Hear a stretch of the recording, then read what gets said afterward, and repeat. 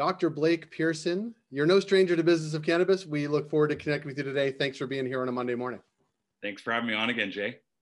We've talked a lot about in the past how you train other doctors to incorporate medical cannabis into their regimes. You've talked about how patients are using it. We talked to you a lot about medical cannabis. Last week, I saw you posted something around getting more people covered by their insurance for cannabis. Talk a little bit about what Cover Cannabis is. Okay, so we launched Cover Cannabis as the pandemic kind of went on. It became kind of clear to me that we need to speak up about this, because I'd been seeing patients of mine just gradually, as things went on with COVID, coming off their cannabinoid medicine due to cost. So it was kind of like, for me, just a period of seeing this daily and hearing these stories of, enough's enough. Something has to change. So I'm going to try and do my part to raise as much awareness around this issue, highlight as many cases as we can, patient cases, testimonials, to make this picture very clear, because it's disheartening for me, because patients will be crying because they can't afford their cannabis, and it's just getting worse and worse. And in a country with, legalized socialized medicine, it's absurd, especially when, so the flip side to this is when things like the things we're trying to take them off of, like their opiates, right, in chronic pain patients, or their antipsychotics in the dementia patients, are actually covered. So to me, there's a number of reasonable arguments to make why this needs to happen, and I just want to get the word out there. And we want to help. And one of the ways we do it every year is through Medical Cannabis Week. But specific to this, and this came up Medical Cannabis Week in November, which was, patients really not being able to afford what they need, yet also understanding this is a better medicine for them than what they were on before, not only from an efficacy perspective, but just from an overall health perspective.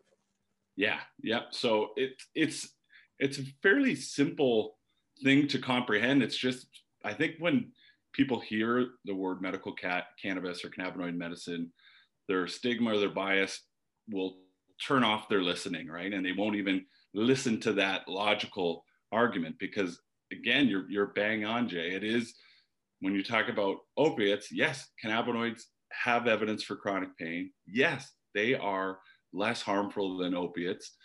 If anybody would like to debate that, then we can have that conversation, but I don't think anybody really does anymore. There's no lethal dose, right? We don't have people injecting their cannabis and overdosing. So from a harm reduction standpoint, it's better.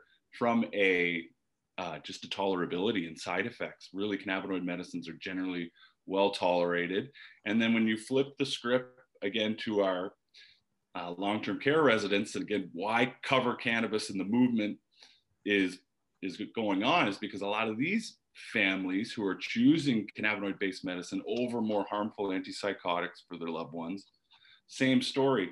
Maybe their loved one who's paying for the medication for the dementia got laid off or furloughed, and now they're going back to these more harmful medications, when straight up head to head, even with the antipsychotics, cannabinoids are generally much, much safer and better tolerated. Well, you also, I would say a lot of people are using the Bernie Sanders meme over the past couple of weeks, including us. We put him in the little box, actually, which you'll be in for this interview. But you used it because he tweeted, I don't even know. I mean, it could have been any day over the past 30 years of his life if Twitter was around. But banging on, people can't afford their medicine. Let's get people covered for medicine. He was talking about the crappy healthcare system in the US, but it also applies here to what we have as a fairly robust medical system, and it's it's worlds ahead of where the US is, but it really is, how do we get the medicine that's helping people covered by insurance? Yeah, and so that was just perfect timing with that, the Bernie Sanders meme and the movement. Shout out to my team for tying that together. But it's one of these things where I think, we can raise the awareness, which is what we are going to do. It's what I'm passionate about for this year and likely my whole life, until this actually gets covered. When when it talk to the practical aspects of it, you know, I think insurance, government are going to say, well, we can't have everybody just on medical cannabis, but that's not what's going to happen. There's, in my mind, some illogical steps with vulnerable populations, dementia patients, the kiddos with the rare seizure disorders or severe autism, patients who are on opiates, who have a plan to come off of them using cannabinoid medicine.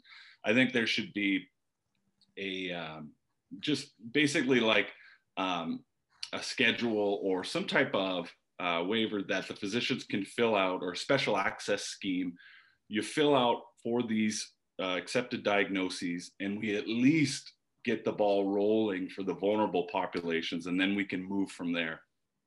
Well, I want to help spread this word. We're going to put people in touch with you as this goes out. We'll continue to link to you and how to get in touch with you. But I also want to thank you for your leadership working with patients, your leadership as a physician, working with other physicians, your leadership on causes that are important to patients and really the movement overall. So thank you, Blake Pearson, for being with us on Monday morning, kicking the week off on an important note as we head into full-fledged 2021, things that people can actually do to make life better for a lot of patients. And so thank you for being here today. Awesome. Thanks, Jay, for all the support. You got it.